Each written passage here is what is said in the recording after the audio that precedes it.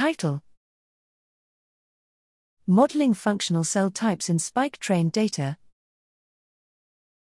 Abstract: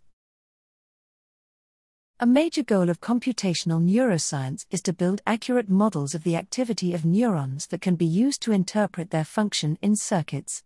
Here, we explore using functional cell types to refine single-cell models by grouping them into functionally relevant classes. Formally, we define a hierarchical generative model for cell types, single-cell parameters, and neural responses, and then derive an expectation maximization algorithm with variational inference that maximizes the likelihood of the neural recordings. We apply this simultaneous method to estimate cell types and fit single-cell models from simulated data, and find that it accurately recovers the ground truth parameters.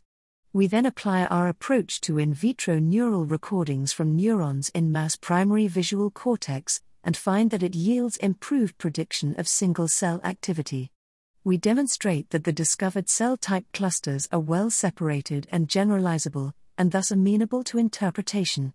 We then compare discovered cluster memberships with locational, morphological, and transcriptomic data.